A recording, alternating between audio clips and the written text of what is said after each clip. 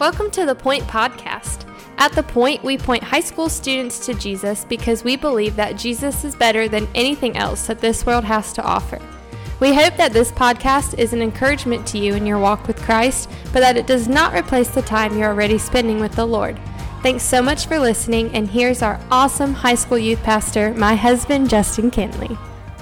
Hey guys, so today we are in Psalm 110. Man, I hope that you enjoyed our Wednesday night service last night. And if you missed it, man, you got all day maybe, and it's probably raining. It's supposed to rain. So, man, go watch that service. And, man, Austin Andes did a great job delivering the word, and we got to sing together, and that service is still up. So, man, go check that out tonight. But today we're in Psalm 110, and this is what is called a messianic psalm, which is really cool. And so what that is, that's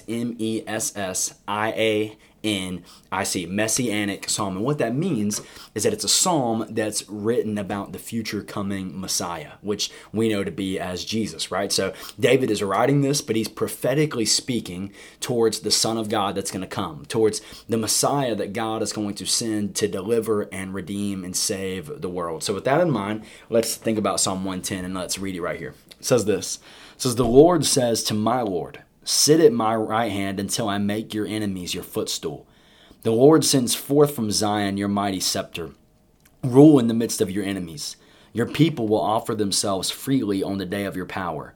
In holy garments from the womb of the morning, the dew of the mouth will be yours. For the Lord has sworn and will not change his mind. You are a priest forever after the order of Melchizedek. The Lord is at your right hand. He will shatter kings on the day of his wrath. He will execute judgments among the nations, filling them with corpses. He will shatter chiefs over the wide earth. He will drink from the brook by the way.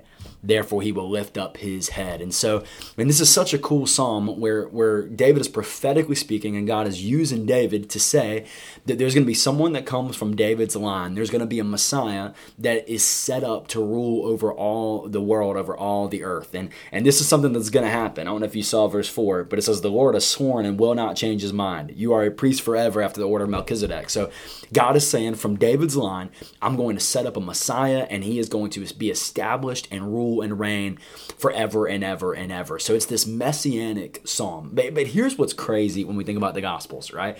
And this is what, this is so incredibly beautiful about the Bible that just encourages me and that I love is, man, when you read Psalm 110, you kind of get the picture that, the coming of this king is going to be epic, right? Like the enthronement of this king is going to be this amazing, awesome thing. And especially if you were in the original audience, reading this psalm, you're thinking this crazy coronation service, right? Like Simba, right? The Lion King, that's kind of what you're thinking of. You're kind of expecting this amazing, epic intro to this new kingship. But what happens in the Gospels?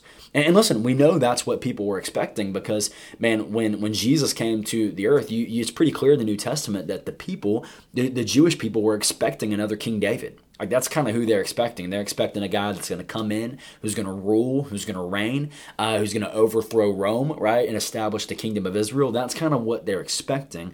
But that's not how our king comes, is it? Our king who is enthroned here, Jesus, is not enthroned by this crazy coronation service with fireworks and this parade and this amazing things. Our king is enthroned and established by dying on the cross. Our king's moment of coronation is when they put a crown of thorns on his head and a robe around him. And they're trying to mock him, but they throw up a sign that says King of the Jews, actually speaking to who he really was. And so it's this amazing paradigm shift in the Bible because we're expecting and we would think that, okay, God's going to come and establish his kingdom. I'm thinking in my head, God's going to do that with amazing power and might and splendor and awesome. And that's what I'm thinking is going to happen. But yet instead, it happens through a cross.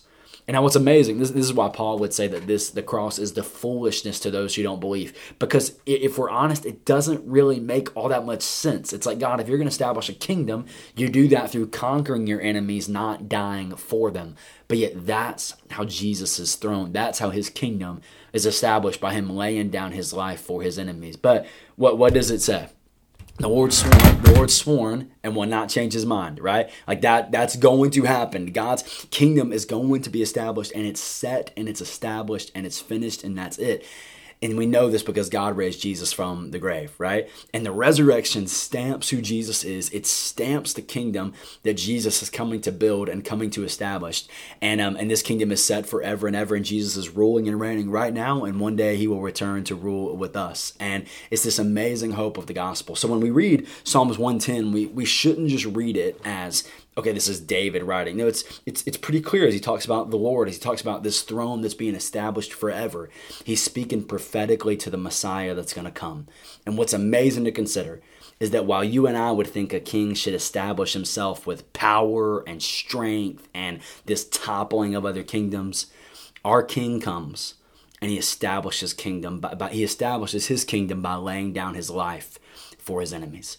And that's a pretty amazing thing. And so, my encouragement to you today, just be amazed at the beauty of the gospel. Just be amazed and just be in awe and wonder of the beauty of what Jesus did for you and for me, because it really is something beautiful to consider. Man, I love you. If you missed our Wednesday night service last night, I cannot encourage you enough. Go watch that, and bro, we can't wait to see you. We love you. See you later. Thanks so much for listening.